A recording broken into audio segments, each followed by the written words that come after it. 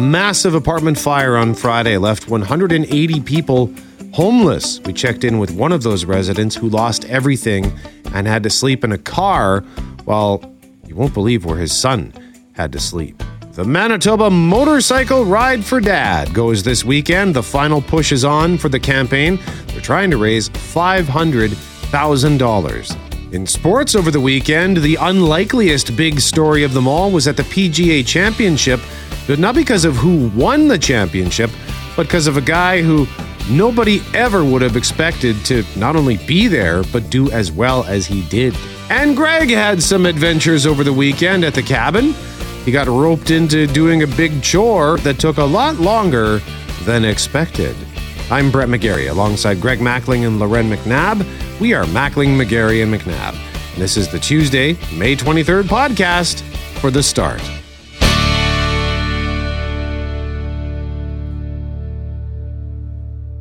It is Mackling, McGarry, and McNabb on this Tuesday morning after the long weekend and spring fully on display over the weekend. Yesterday I noticed, a couple of days ago, the cherry blossoms came to life.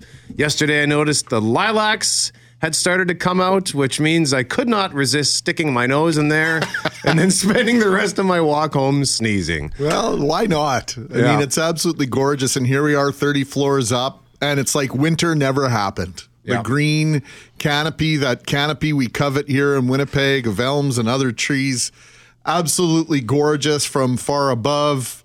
I don't know if my grass has ever been greener without any attention from outside forces. It's really that's the spectacular. Best kind. It is the best part. And by hanging baskets that I rolled the dice on last weekend, Loren, have survived very nicely. Thank you very much. So the watering routine begins in earnest. Had one of the boys do it last night, but I think I will take that over and I'll do my watering routine in the morning just to ease my way into the day. Hopefully it was a good weekend for you, although I know it was a busy one for you, McNabb.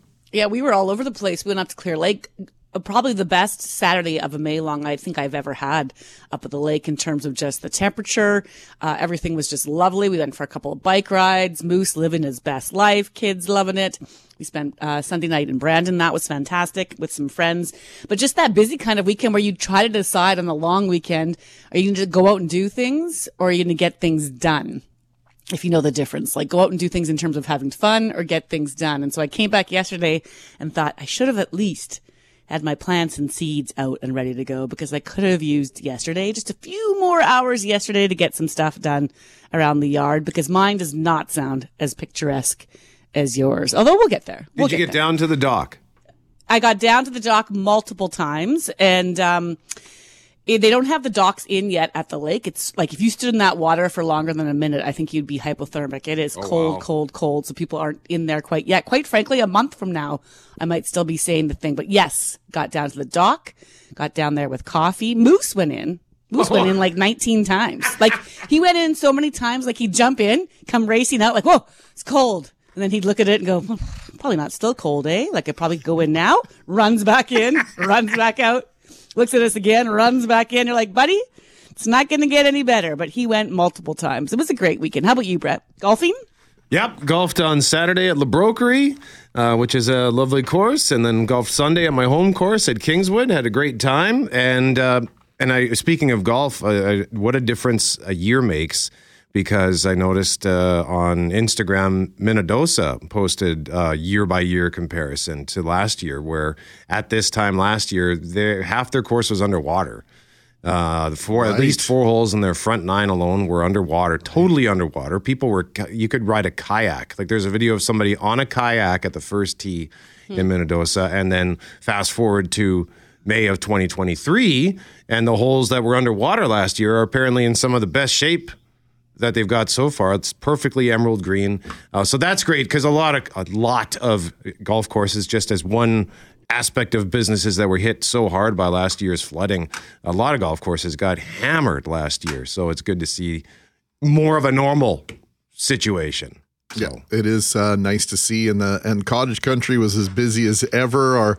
Our colleague Sarah McCarthy came home from her hometown last night. She hit rush hour at Falcon Lake. She told me this morning, 5 o'clock. She said bumper to bumper to bumper traffic. She said she'd never seen anything like it. So she will alter her coming back to Winnipeg plans on long weekends henceforth. And we were up on the east side of Lake Winnipeg. We missed the incredible Aurora Borealis somehow on Friday night. We drove up fairly late on Friday night and woke up the next morning, and all over social media were these incredible Northern Lights shows that we somehow missed. That's okay. Glad everybody and lots of people did get to see it, but was up and about in the East Beaches area there, and it was as busy as ever. So what a wonderful weekend all around. Yeah. And actually, now that I think of it, you talk about your dog, Loren. I of course, love dogs, don't have a dog, but I got to see one of our old friends, Tucker. You might remember me talking about Tucker. Of course. Yeah. Yes. Our unofficial mascot. Yeah, that's right. One of our colleagues, Di, in the early days of the pandemic, when almost everybody went home and the rest of us who were here were all, isolated in individual rooms. She brought in her little dog, Tucker. And so I was sitting at home after golf on Saturday, and I get a text from some people who were over at the beer can. They're like, "Hey, we're at the beer can. Come on over." And I'm like across the river, so I didn't really have an excuse to say they no. They could probably see you on the balcony. You're like, no, I'm not home.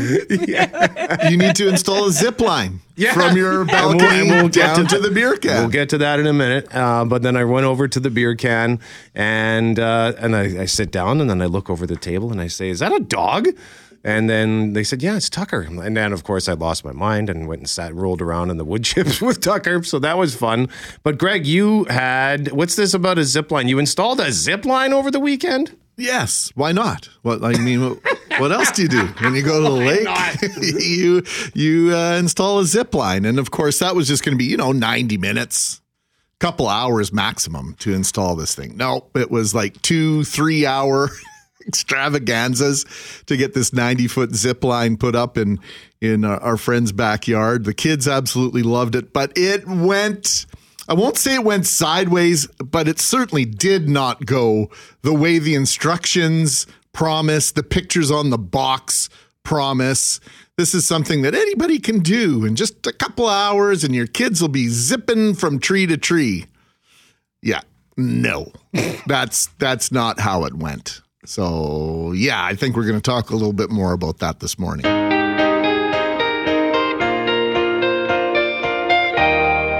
And another surefire sign, Loren, that spring is well in motion and summer's on the way is road work. And we've got a big situation today. Yeah, it's, one of those things where I know we complain about what ways we need to improve our roads and all the different things that need to be done to make them smoother.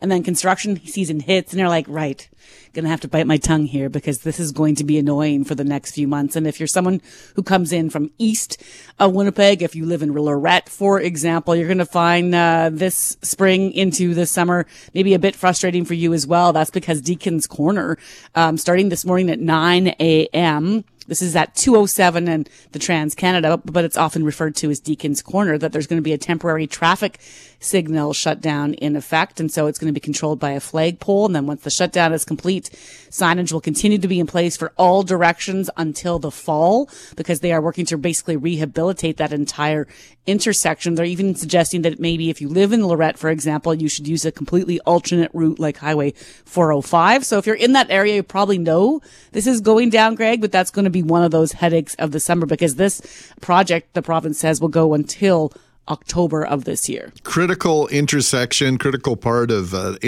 infrastructure as you head into the city of Winnipeg, as you mentioned, from the east on the Trans-Canada Highway. Now, they've been rebuilding these lanes on both sides, east and westbound, east of Deacons Corner for at least the past summer, summer of 2022. So this isn't brand new to have construction in this area, but the fact that they're now rebuilding the entire intersection is, even causing Manitoba Trucking Association and others to suggest, hey, if you can take an alternate route and avoid this altogether, that tells you just how big of a project this is, Brett, and also the impact that's imagined if people were to just sort of treat it as business as usual through there. Yeah, with like the construction, we mentioned, you heard Justine mention situations on Stafford, and I noticed I hadn't been over the St. Vital Bridge since they started construction a few weeks ago. So I went over it Saturday morning on my way out to the Brokery to go golfing, and I looked to my right, like, oh, it's gone. Yeah, they're completely rebuilding those bridges. So, but I know that is a headache for people who live in that particular area. Now that's down to the bottleneck situation. But yeah, it doesn't. There was one day where I can't remember where I was going now, but normally it's a 30-minute drive. And it took me almost an hour because it seemed no matter which way I went, I got caught in construction. And I'm not complaining. I mean, it's part of life in this community. But this Deacons Corner, I imagine that's going to be a source of much consternation, Lorette. Thousands of people use that route in from Winnipeg every day, not to mention just the fact that it's a thoroughfare east-west as trucks try to work their way in and around Winnipeg to move goods. So, of course, that will be a headache. And then, I noticed Portage Interchange is on its 1900th year of construction west of Portage. So they're continuing work there to get that done. Highway 10 finally up to Clear Lake. That's been actually a kind of embarrassment, I would say, from, basically just north of Minnedosa all the way to Clear Lake is getting some repaving. It's the road to our one and only national park, and it's been brutal for years now. So they're finally repaving it. But of course, that meant you got stopped and you had to wait for your guide truck to move you in because it's down to one lane in some parts. And so you try not to complain, Greg, because it's so badly needed. And there is a ton of road work being done in the province this summer. So, as long as it's done in a timely fashion, I'm going to try to be patient with it. Yeah, we can't have it both ways. If we want these things fixed, we have to put up with the pain in the backside that goes along with it. Two steps back for 3 steps forward, perhaps. And yeah, it's funny you mentioned that Portage interchange because it feels like it's been in disrepair for 2 decades. Like since I started going to Minnedosa on the regular when my dad moved there, probably 35 years ago, it felt as though that interchange was in badly needed repairs and re-engineering, because if it was raining, the angle and the curvature and everything of that overpass was always a little bit uneasy. The one on the west side is I think the one that is under construction right now, or they're demolishing. I'm not even sure what's going on exactly, but they're rebuilding. It looks like they're rebuilding the whole thing, and then they put a roundabout there west of Winnipeg west of Portage, in the meantime, because that overpass isn't there. But it's like the joke in our house that it'll be on our tombstone. Never got to see the Portage overpass complete before I died. Well, they usually put up those signs. It hasn't been that long. It just feels like it's been but they put up the sign typically, right? This project, this is how much it's going to cost, and supported by this level of government, that level of government, and then they give the date of when it'll go. And I feel like the end date isn't even there. It's just in perpetuity is the plan to be fixing that part of the Trans-Canada Highway. I'm actually trying to look this up right now. So if you're someone who lives in that part of the province listening this morning, 780-6868, what is the timeline for that? You're right. There is no sign saying this will go until October 2023. I think it's just this will go until fill in the blank. No one knows. End of time. I think it's only, actually, I'm not even going to guess how long it's been. Someone else tell me. 780-6868. You know the answer out there. I know you do. And, of course, we also have to look forward to the twinning of Highway 1 between Falcon Lake and the Ontario border. But I know they're going to do some studying on that before they get going, but it's going to take a while. So again, that's a much-needed project. So lots of much-needed projects, but some short-term pain, hopefully long-term gain. Feel free to weigh in at 204-780-6868.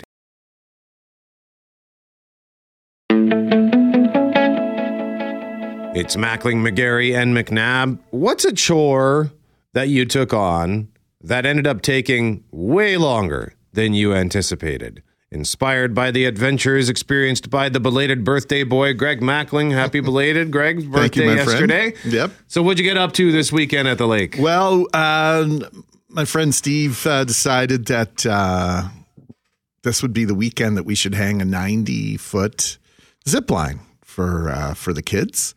And so I was more than happy to oblige that project. So we dug things out of the box, and of course the glossy instructions, complete with illustrations, made things look very simple. All you do is you take this steel line, and you wrap it around one tree and you connect it with 6 or 7 bolts, and then you wrap it around the other tree at a certain height and tighten it with 3 or 4 more bolts, and then use this sort of crank thing and tighten tensioner the line, and away you go. You'll be ready to go in 90 minutes or so. Yeah, not so much.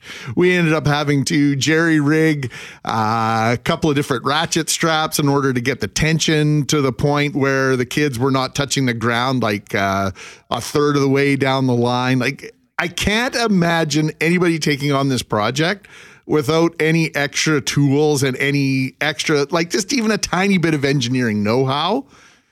What should have taken maybe 90 minutes ended up taking about 6 hours all told. Oh. And I broke the ladder that was intended to be the platform for the zip line. I took one step on this ladder and it collapsed underneath me. So it could have been a lot worse than it turned out. Jeez. But it worked. It worked in the end. It's working? It's working. Okay. Is it? Can you go down the line, or is it just for the kids? Come on, Brett. I don't know. Absolutely not. Well, no. There is a weight restriction. Okay, fair. Well, 6 hours. Okay, good for you for giving up that time to help out a friend and the kids. So, what's a chore that you took on that took way too long? 204-780-6868 for a chance to win some passes for Flatlanders Beer Festival, which is happening June 2nd and 3rd. And why don't we start with filling in for Cameron Poitras, Mr. Kelly Moore? Well, I would like to say that I had the same success as Mr. Mackling, but years and years ago, when we moved back to Kamloops after our first go-around in Winnipeg, I had to replace a drain in the shower of the downstairs basement bathroom. It should be an easy job, maybe for Tim Tooltime Taylor. I completely not only ruined the drain, but also the base. We had to call in a plumber. It did not take only 6 hours because plumbers were fully booked. We weren't able to use that downstairs shower probably for about, 2 or 3 weeks. Oh, wow. Oh, my gosh. Well, good for you for trying. Do you regret going down there? Yes. Yeah. My wife has never asked me to fix anything since. That's how you do it, though, right? You just try and then fail once and it's over. Yeah. Well, yeah. And make sure that the fail is epic so that they're not even tempted to ask you to fix anything again. Yeah. I have some buddies. They had a situation with their basement shower or bath or whatever where they tried to do some home repair and found out that the part that they need doesn't even apparently exist. They just need some sort of connector for the base. I don't really remember but I don't know if they ever got it fixed. So yeah, that was a major source of problems and consternation for them trying to get that dealt with. What about you, Loren McNabb? I was just wondering if anyone working on the Portage Overpass west of Portage called in for this segment of a chore that took too long because it seems to tie in. Mine's not really a chore related. It's just, it's password related in that peak COVID, we got a gift from my sister, which was super generous, of a virtual, like a VR thinger. What do you call it? Console, which you need so you had to go on through Facebook. You could hook up to it, but to log in, you needed to know your password for your Facebook account, which then sent it to your email connected to your Facebook account, which set up in like 2007? Like, I don't even know. It was a Hotmail account. So then we had to go down a road of figuring out the Hotmail account. The password then got sent to, then the password turned out to be wrong. So they got resent back to the account. You needed to verify an account, which was like an old Yahoo account. That didn't work. Anyway, we never set it up past the one free game. And then sure enough, someone comes and visits us a month later. What do you mean you don't have this set up? And all these kids want to try it. And we went down that hole again. And I'm ashamed to say that we have never added one single game to that one machine because I cannot get past the 1992 Hotmail password system. I've tried for hours, and I'm just giving up. There has to be another way. I don't know, Brett. So that's my why chore. do you have to go through Facebook to log into this thing? I don't think you do. I just can't get past it. And I get really, you know how it's the same way where, I think I said this at work the other day, Kelly's going to hate hearing this. I've learned a lot of new things at this job and lots of different applications and different software programs that we have to know in order to do one. But I will not learn how to get into my schedule anywhere account. Which Kelly used to be responsible for, and I know you don't. And I said to someone the other day, "Oh, when's so and so on again?" They're like, "Oh, look it up," and I was like, "You look it up." And then that's where I'm at. There's just some things where it is a chore, like just trying to crack that code and remember the password is a chore, and I'm sweating just thinking about it. So I don't know, Brett. I'm sure you don't, and I'm just an idiot, but I've given up long ago. Sarah McCarthy, what about you? Well, I was going to say, as Macklin told you earlier, driving back from Dryden was a chore, absolutely, around Falcon Lake. It was packed. But also setting up my coffee table was a chore that I spread out over 2 days because, first of all, it was so incredibly heavy. It was one of those items that I would normally just pay someone to put together, but they were like, "Oh, this item's so easy, you'll be good. It's an Allen wrench situation, that's it." And I'm like, well, first of all, I have to get this up to my place, and then it was just so heavy, and I don't know. I'm not a good instruction follower, so there's that, and it just took way longer than it should have, and way longer than they told me, but they don't know me very well either, so there's that. But you got it done? I did get it done. It hasn't fallen apart. So. Excellent. Yay. There you go. The sign of success. It has not fallen apart. Forte, what about you? I'm in the same boat with Sarah. A couple of weeks ago, I bought new patio furniture. It's not IKEA, but you have to put everything together with an Allen wrench. And so once you finally get it all done, I'm thinking I'm finishing up here, and there's one piece on the love seat that I have, and it doesn't fit. So then I had to undo the love seat. I had to switch the part with one of the single seats because I wanted the love seat to work. I wanted to use the love seat the most. And so then it took me 2 hours longer because I had to switch pieces around to make everything fit properly. So is it now a hate seat? Yeah. Yeah, you can call it that for sure. So here's what we need from you at 204-780-6868. We need you to tell us about a time you took on a chore and it turned out to take too long. I remember when I was moving back in 2019 because I didn't want to overwhelm my friends on moving day and I wanted to make sure that we were in and out as quickly as possible. I was able to get access to my apartment a couple of days early. So on Friday evening, I figured I'll just move out all my totes and boxes myself. Should be 1 or 2 carloads.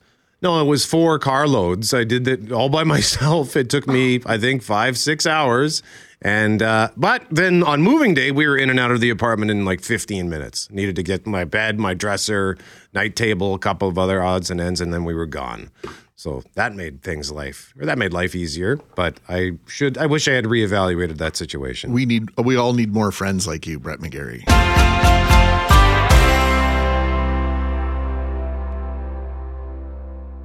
Dozens of Winnipeggers are looking for a new place to live following an apartment fire in West St. James. Yesterday was no holiday for the 180 people who lost their homes and belongings Friday night, Brett. The reality of a life-altering experience has to be hitting those folks today. One of those Winnipeggers, Loren, dealing with this disaster, is joining us now. We say good morning to Randy Sear. Randy, it's a simple but loaded question. How are you doing today? We are okay. My spirits have devolved somewhat from the actual incidents, but we are okay and looking forward to the journey ahead being as easy as possible. Well, Greg had mentioned, Randy, that you were celebrating your birthday with your son, having supper when the fire broke out. Can you explain what happened from your perspective, where you were sitting? Sure. We were in my apartment. Our food delivery service had dropped off our food maybe 15 or 20 minutes before. We were a quarter of a way through our meal. The fire alarm went off. Our pets both behave funny when the fire alarm goes off. But it has gone off frequently in the past. And, like apartment buildings, they have itchy systems. We didn't think much of it until I looked out the window and I saw people looking at our building. And I thought, this seems fairly serious. I poked my head out of our patio, looked down the length of the building, and saw about 3/4 of the way down our building that one of the patios was on fire, and it wasn't a small fire. So I poked my head back into the apartment. I told my child that it looks like we may better think about getting out of there because it was far more serious than we thought.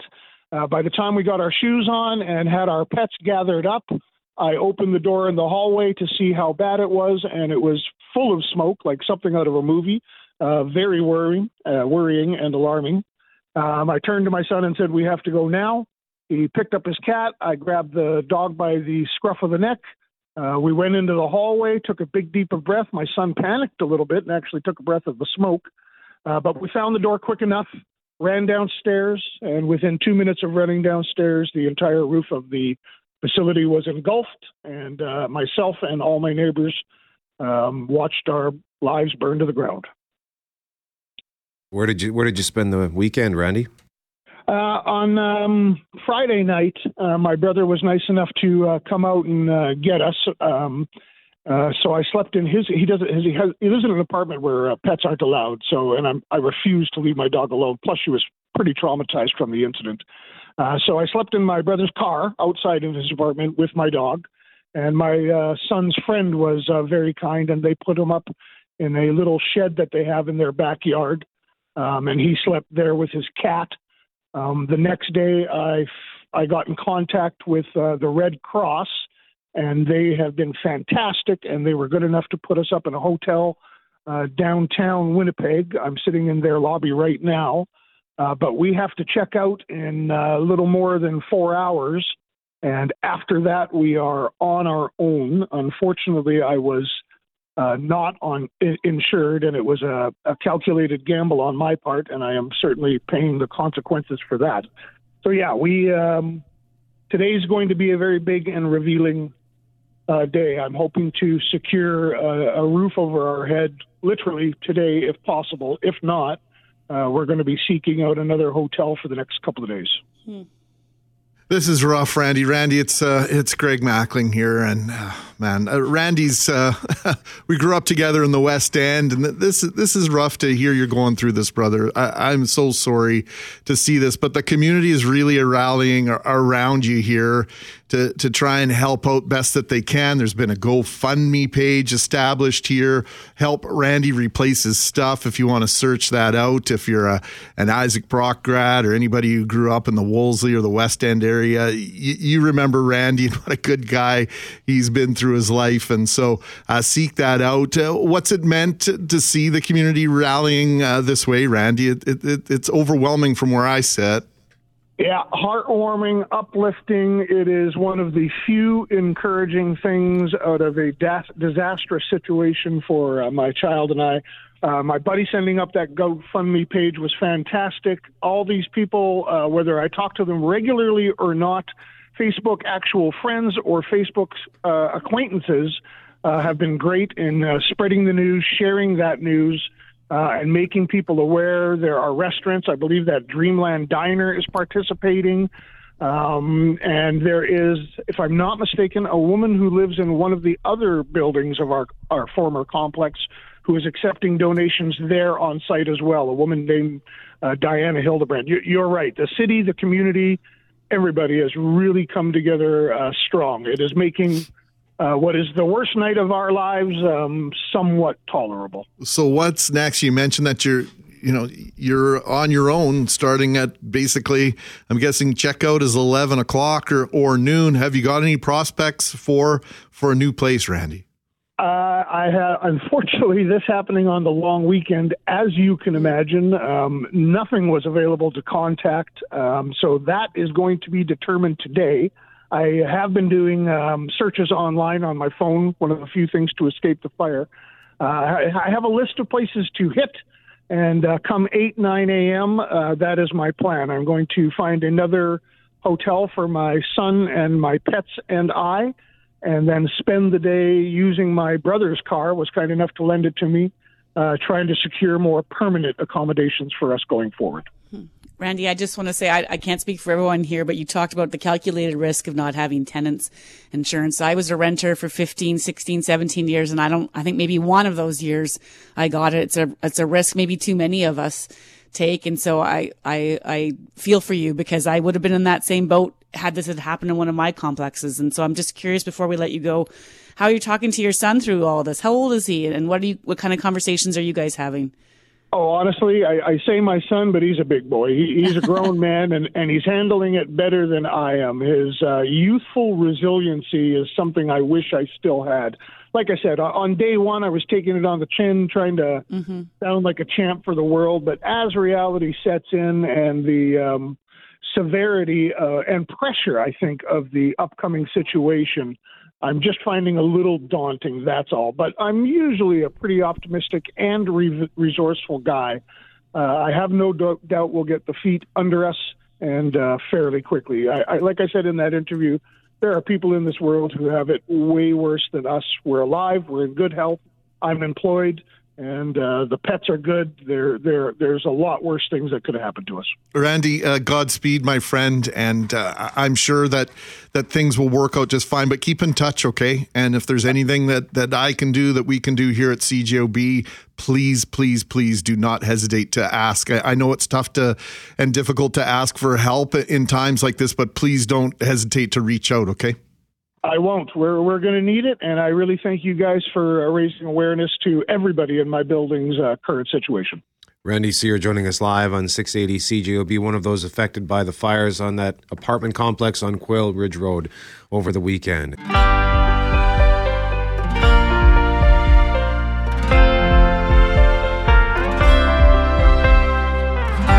It is time for Breakfast with the Bombers, brought to you by Cooperators, investing in your future together. Winnipeg Blue Bombers training camp continues today at IG Field, and the first of 2 preseason games goes this Saturday afternoon, play-by-play at 3 o'clock from Edmonton. Our coverage gets underway at 1 o'clock with DT and Company on your radio home of the 12-time Grey Cup champion Winnipeg Blue Bombers, 680 CJOB. And we have something special for you this morning on Breakfast with the Bombers. Frequent contributor and guest on this segment over the years, Blue Bomber defensive tackle Jake Thomas and his wife welcomed their second child to the world May 9th. Loren?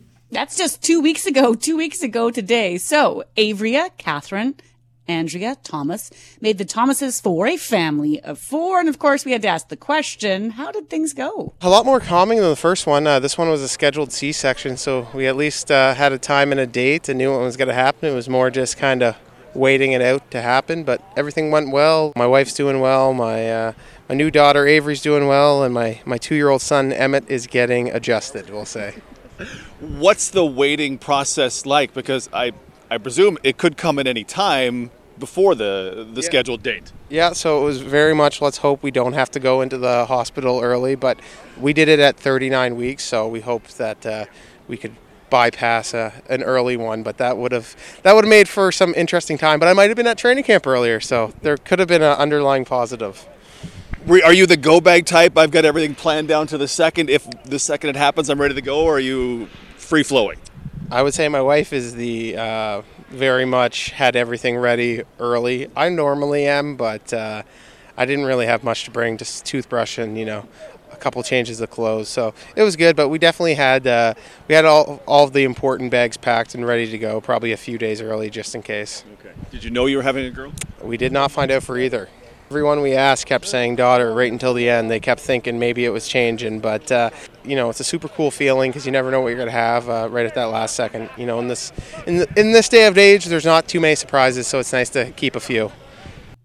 Well said, Jake. Yeah, Derek Taylor spoke with Thomas at training camp yesterday, and he wanted to know why it was so important for Jake to be home for this big day. At this point in my career, my wife has sacrificed so much for me, and, it was a no-brainer for myself to be there, but it was definitely means a lot that this organization cares that much about family and understands as much as football, means everything. There is an outside of football. They did a really good job of letting me balance that. And my wife, she's a rock star. She allowed me to leave fairly early. She still can't drive. I'm very thankful to my in-laws and my parents for kind of picking up the slack when I'm not there. Is it hard to be away?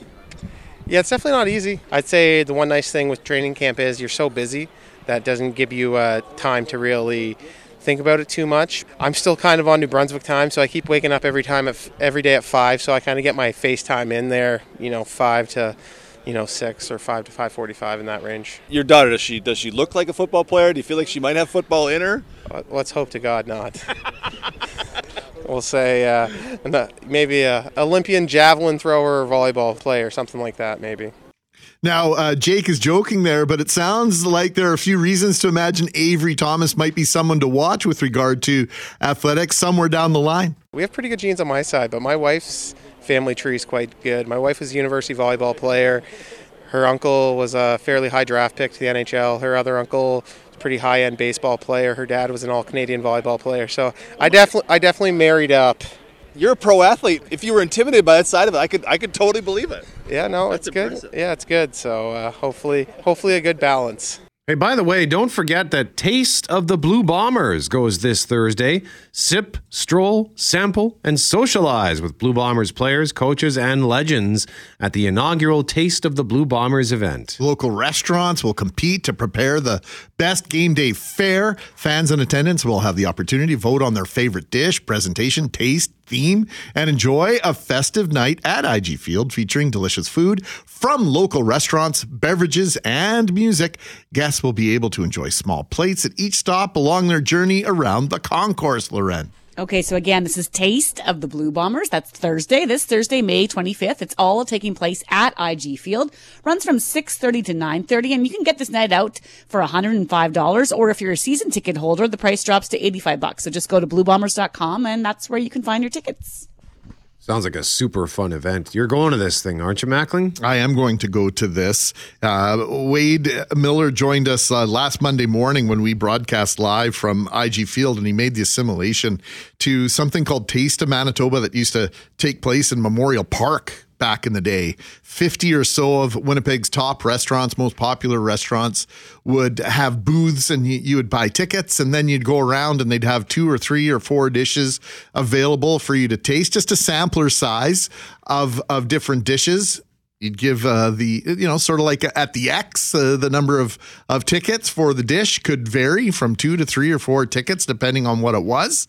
And you stroll around Memorial Park and taste Manitoba's finest restaurants. Really, really cool idea. And this is extraordinary as well. Very cool. Again, Taste of the Blue Bombers this Thursday, May 25th at IG Field, 6:30 p.m. to 9:30 p.m.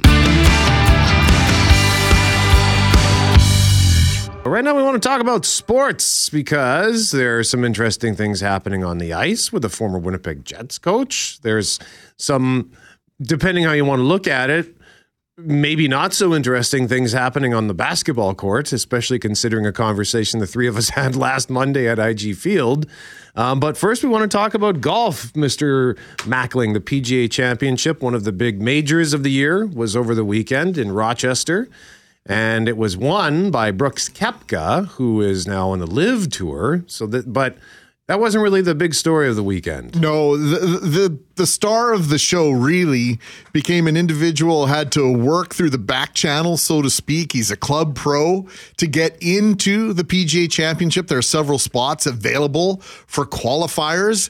And this individual captured the imagination not only of golf fans, golf professionals, club professionals across the United States, but I really think, Brett, based on what I saw on social media, other golfers seem to really be captivated by his story. Yes, indeed. It's just such a Cinderella underdog story. Loren, going out of your way to watch pro golf, probably not at the top of your priority list, but did you see any of this through the weekend? I just saw the highlights, actually, and I actually only turned to look because of someone tweeting out that was the only story they were going to follow, right? The Michael Block story, the fact that he's a 46-year-old, works full-time as a golf instructor, and he nailed this hole-in-one that I had. Was it Rory he was paired with? I even had him in awe, and it sort of was like straight out of a movie. And now this Michael has been, his wife, he joked around saying his wife says, I need to start charging more for lessons because, he didn't finish first, but he finished with a share of the 15th place, which is incredible. So he gets to come back for next year's event. He still got, just shy of $300,000 in prize money. And yeah, now he's the guy that's known as hitting a hole-in-one. And I think his wife might be right. If you're a guy who gives instructions and can say you hit a hole-in-one at a major, you do need to start ramping up the cost of those lessons, I think. Well, here's what that hole-in-one sounded like on the 15th hole in the final round on Sunday. Seconds ago at the 15th. The fairy tale story. Gets better. You could hear him sing, "Did that go in?" He was humble through the entire thing, was Michael Block. He was blown away. I saw the interview with him when he was told that he was going to be golfing with Rory on Sunday. Yeah. Or I guess he was paired with Rory on Sunday, right, for the last round. And so not only was the hole-in-one a critical part of his score, also came down to quite the shot on 18, right, Brett? Like, he was in some serious trouble, and he needed to get, as they say, up and down. You need to par the 18 in order to secure a share of 15th place and all that came with it. That's right. So if he for the top 15 automatically qualify for next year's PGA Championship, which is at Valhalla in Kentucky. But in order to do that, he had to get, as you pointed out, Greg, up and down. So he wasn't on the green. He was off to the side, and he was below the green on a hill. And apparently the rough, the thicker grass on this particular golf course was like nightmarishly bad, like thick. It just slows your club down, tough to get through. So he had to get the ball on the green and then sink a putt, provided he didn't drain the shot that he hit from off the green. But he popped this thing up, and it didn't look like it was going to go. I thought, oh no, it's going to land in the short grass right beside. But no, he got it on. It bounced onto the green to within about 5-6 feet. So that's striking distance, but he still had to sink the putt. Sure. All sorts of pressure. To get that 15th place. And he hits the putt, and it looked like, oh, it's not going to go. It's not going to go. And then it got to the lip of the hole and then decided, all right. And it rolled in, and he sort of bent down. You could tell, overwhelmed with emotion. So he got invited. So he gets to go back to the PGA next year. He got invited to the event happening this weekend at the Colonial, the Charles Schwab, I think is what it's called. And then the Canadian Open, the RBC Canadian Open, saw what was going on, and they said, where did I put that? They tweeted out, "We could hear the roar from across Lake Ontario. Please join us at the Canadian Open in June." Fantastic. So now he has three big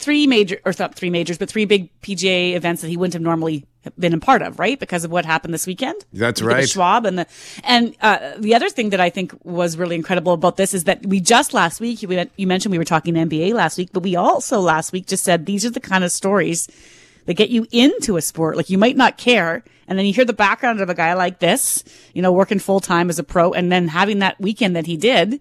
You might spend the rest of your year watching this guy, hoping he does well. Well, and we spend so much time over the last 20 years plus about the impact Tiger Woods and other high profile pros have had on the marketing and the popularity of the game of golf. But I think a guy like Michael Block, not going to have the same impact, but could have a huge impact in a different way based on the fact that here's a guy plugging along, 46 years old, chipping away. And I mean that figuratively versus on the golf course, chipping away at his craft, and then gets this big break and takes advantage of it. And Brett, for somebody like you who golfs as often as you do, this has to have also a little bit of inspiration there with regard to golf being that one game that I think most of us who play think, oh yeah, well, if he can be really bad, it's okay for me to be really bad. However, this might give you a little bit of inspiration to say, yeah, you know what? I got to keep with it. It was really cool to watch. It's a great story, and hopefully he continues to do well. And by the way, apparently Netflix was there, the people behind the Full Swing documentary. Come on. So they just had a great story fall in their lap. Happen upon this. So they said they were all over it this weekend. Doubt. So that'll be likely a feature episode when season 2 comes out. This hole-in-one is freaky when you watch it again, because you see them before where they stick on the green and roll in for the hole-in-one. I don't know how often you actually just have it. He just jarred it. Go in the hole. Like, it just sucked. Like, it was sucked into the vortex. Like, it's going in. Half the time when you do that, it bounces right back out. That's just crazy. The odds of it going in just like that, I think, have to be astronomical. Yeah, just an incredible feat. It was a wonderful story. And again, he just completely outshined Brooks Koepka, who made this huge comeback to win his 5th major after he thought he was basically done with golf. So he's probably a little upset that he didn't get quite the spotlight he was hoping for, but I'm sure his large paycheck will He can wipe his tears with his millions of dollars. He'll be okay. Watch Full Swing. He lives large.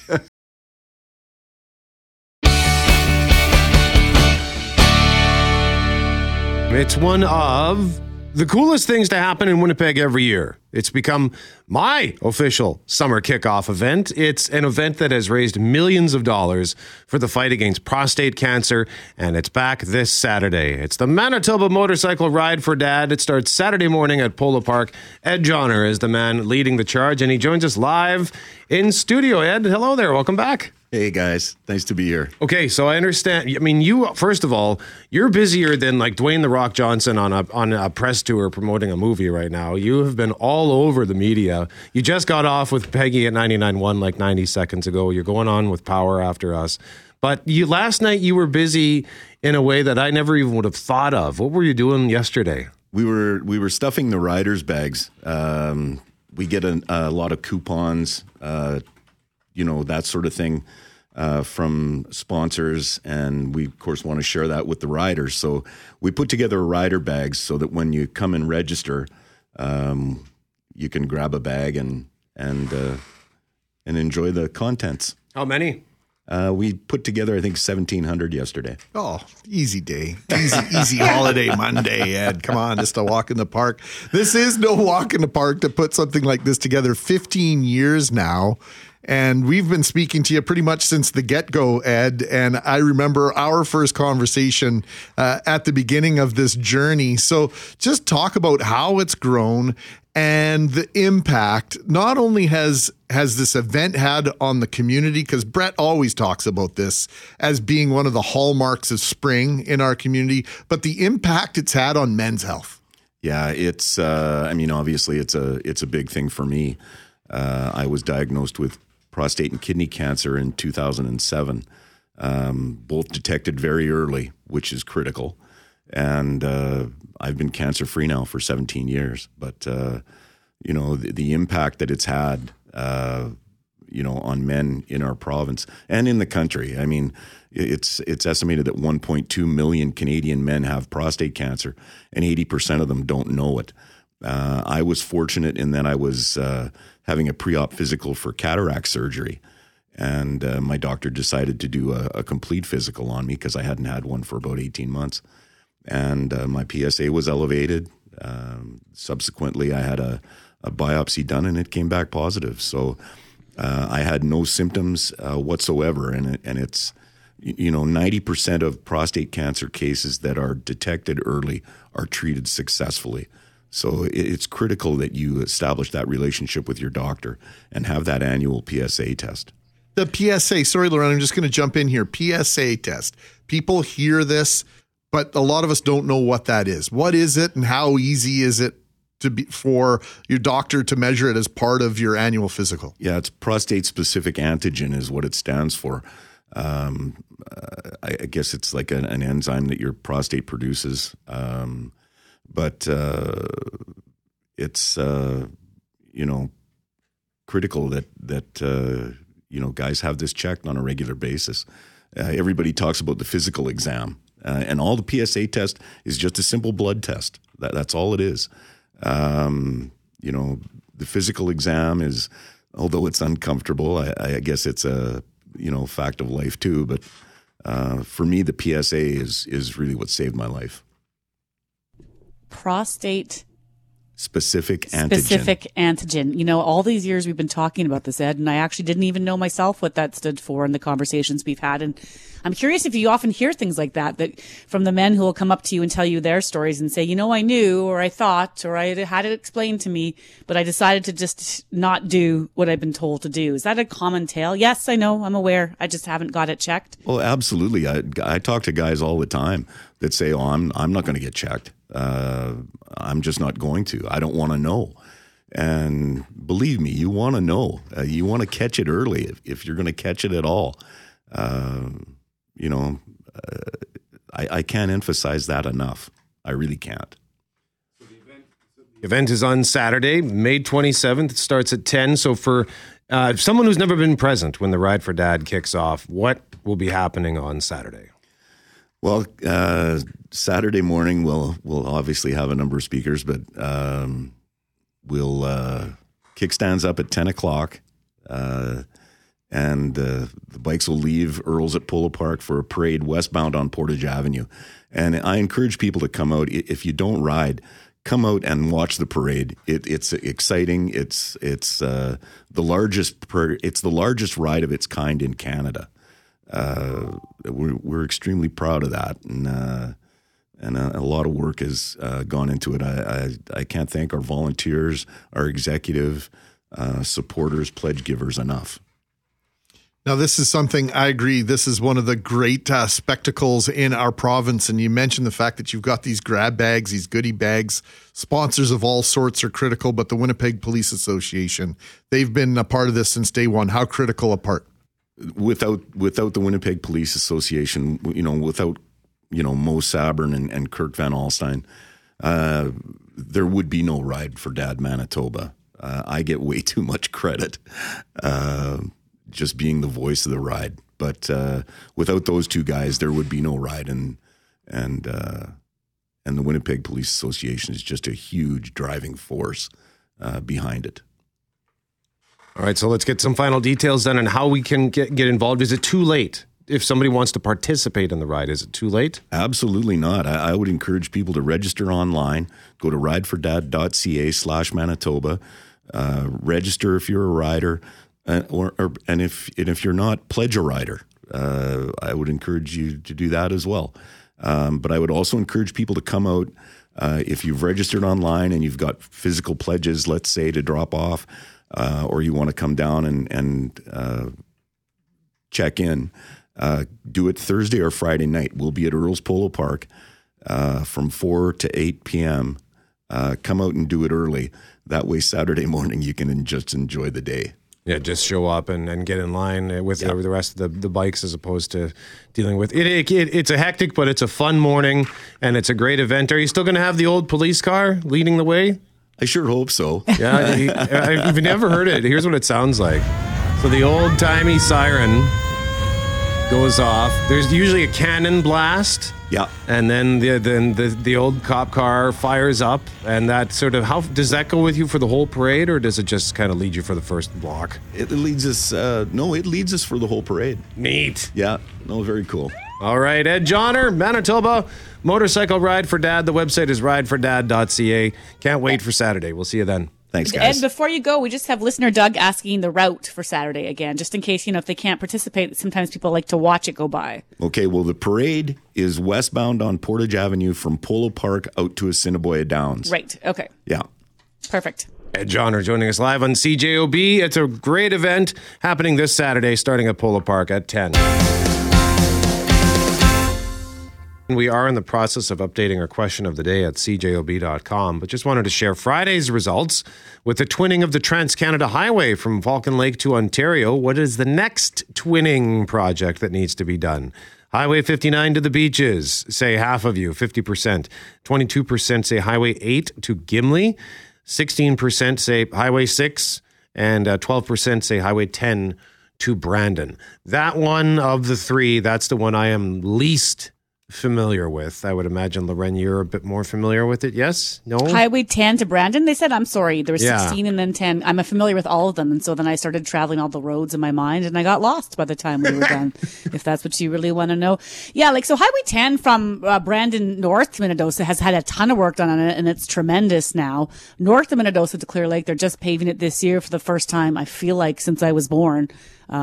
So it needs the work terribly. And 16, actually, the Yellowhead from pretty much 1 all the way to Saskatchewan is a glorious drive now. So I'm spoiled in the areas that I travel most for having the riches of the highways there. Well, they, instead of twinning it, 10 between Minnedosa and Brandon, and on 16, if I'm not mistaken, what they've done is they've added the passing lanes at reasonable intervals, which makes things much more palatable, because when you're on a single lane divided each way and so many turns, so many curves on that road, in particular as you're heading from Portage, between Portage and Neepawa in particular, and you've got that change of terrain, it's a little risky, even when you've got the double dotted line, Loren. So now to have those passing lanes in those areas, it makes it far more comfortable in terms of doing that passing. I think what needs to be done, and I'm sure they have it somewhere, it just feels like we don't necessarily always make decisions on this, is that we wait for there to be too many collisions or fatal collisions, and then we say, yes, we need to make those safety improvements. So I can understand that argument, particularly in summer, from 59 to the beaches to be twinned.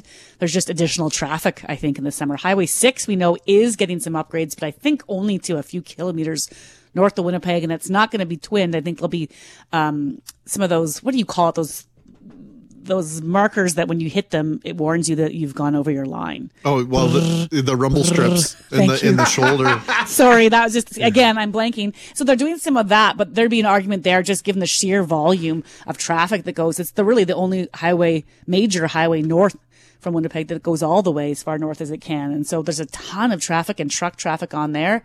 Highway 10 to Brandon.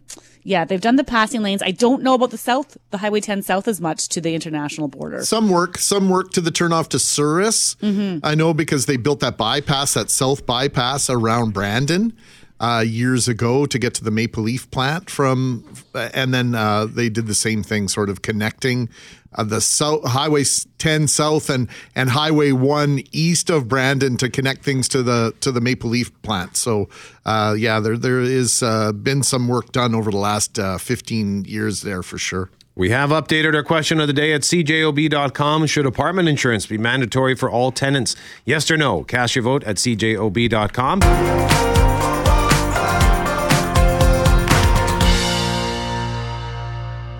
It's been 10 years since our next guest first realized her kidneys were failing.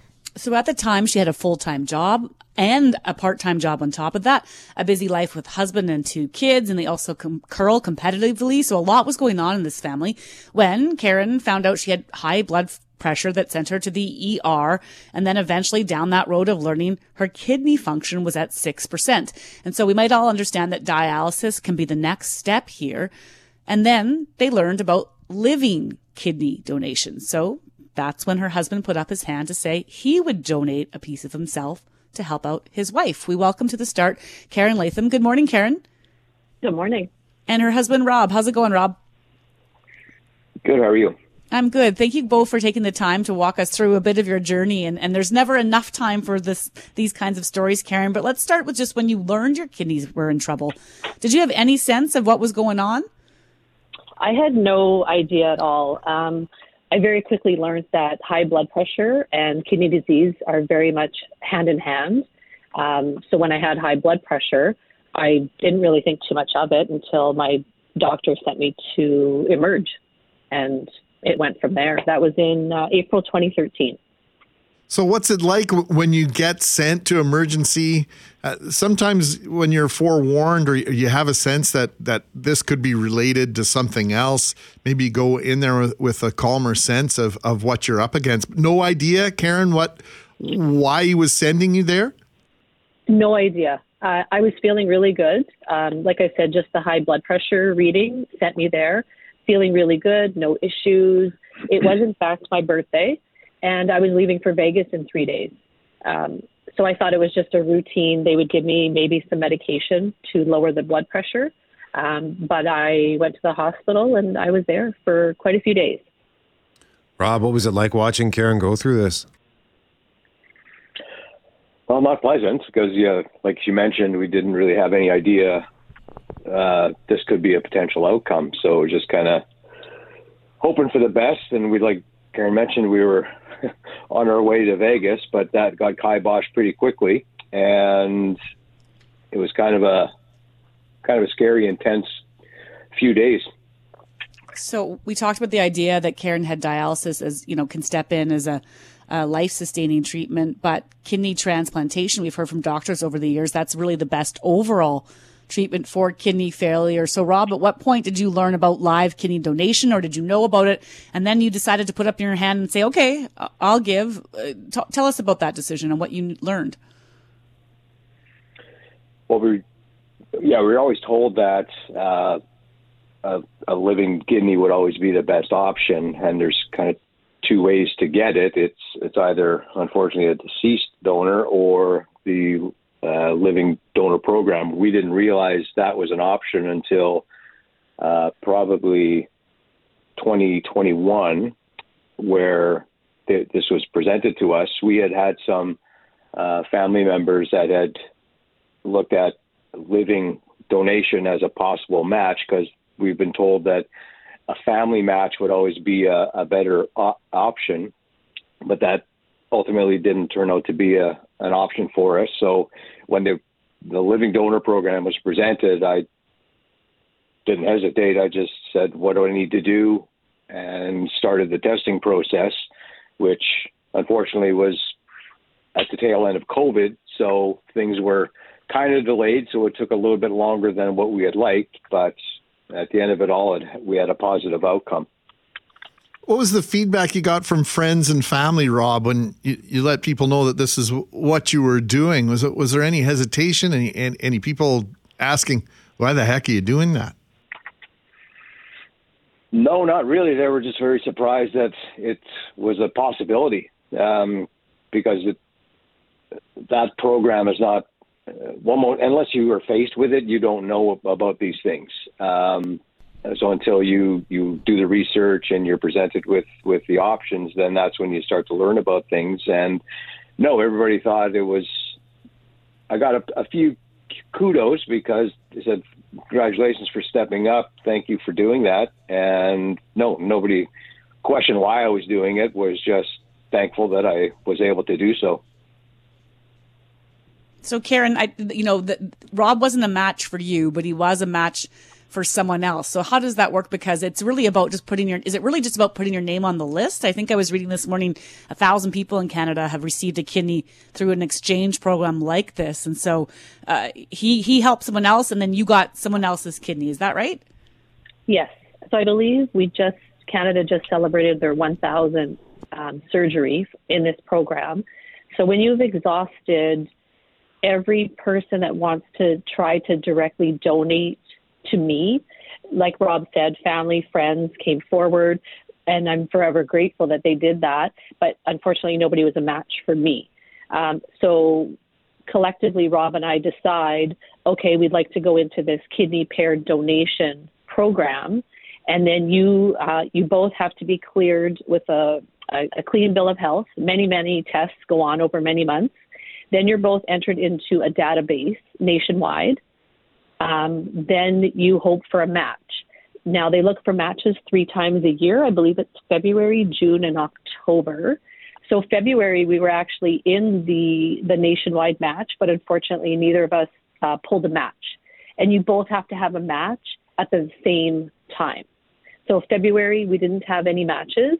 And then come June, luckily, Rob had a match in Canada, and I had a match in Canada. So then that starts what they call a kidney chain.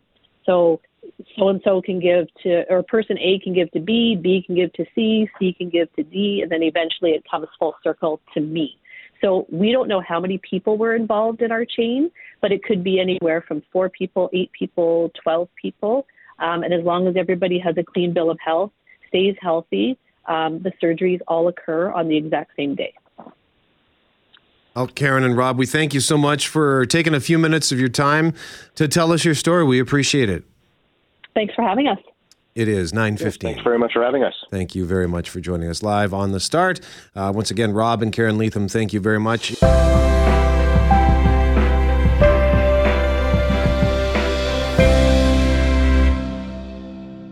It's Mackling, McGarry, and McNabb. We have tickets to give away for the Flatlanders Beer Festival at Canada Life Centre running June 2nd and 3rd. And we're asking you this morning at 204-780-6868, inspired by Greg's zip line building adventure. That's right, he and his friends built a zip line out at your buddy's cabin on Saturday, and it didn't go as well as you'd hoped. It took a lot longer. Yeah, Saturday and Sunday. It was a 2-day event. It was a 2-dayer. So by the time we got everything, we had to take a break on Saturday. No, I'm frustrated. This isn't going the way we want. We need to take a pause in activities here. It's like a cricket match. Well, a couple of our runners up Did here. you have tea? There's a letter T Tea-ish? involved. Yeah. Beert? Is it Beert? A couple of runners up here before we read our winner. Daryl F. says, every project I do takes way longer than it should. Doesn't matter if I'm building something or fixing something. I get the job done. but it's wrong. So I take it apart and I do it again, sometimes 2 or 3 times, almost to the point where if I do get it right the first time, I feel like I should take it apart because something must be wrong. Oh, I know this feeling. And the worst part is I passed on the defective building/repair gene onto my son. Let's get the instructions, but we're already done. Yeah, well. Greg, what does James J. have to say as another runner-up? I took on the task of helping my parents with retiling the basement. After months of ripping up and putting down tile, we have decided let's redo the bathroom siding, which took on more weeks. Short story is we started in October and still have half the floor still to rip up. Yeah, but Andrea Loren is our winner. She gave us sort of a Nintendo Contra spread gun of stories here, and Greg and I were noting that both of our hearts were feeling palpitations reading her stressful note. I'm struggling to pick just one story. You nailed the topic that defines my life, says Andrea.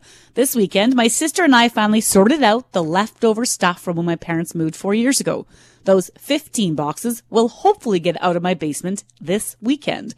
But the feather in my cap of never-ending tasks is my back deck. Oh, Andrea, I hear you. My girlfriend and I decided in spring of 2020 that a great COVID project would be to tear out and replace my old, rotten deck boards. Keeping the existing base would make it a quick job, right? I helped my dad build a few decks when I was young, so how hard could it be, I asked. Anything I needed to learn, I could learn from YouTube. Fast forward 3 years, I still don't have a step on one end, a completed handrail either. The remnants of building materials are stacked under it, whispering my name every weekend. Who would have thought that the never-ending pandemic would be finished before my simple backyard project? It's Andrea, easy. let's make a deal. Andrea, you finish that deck this summer and I will... Will you stain it for her? No, I will not. I will not. She'll be beside the Caesar stump. Congratulations, Andrea.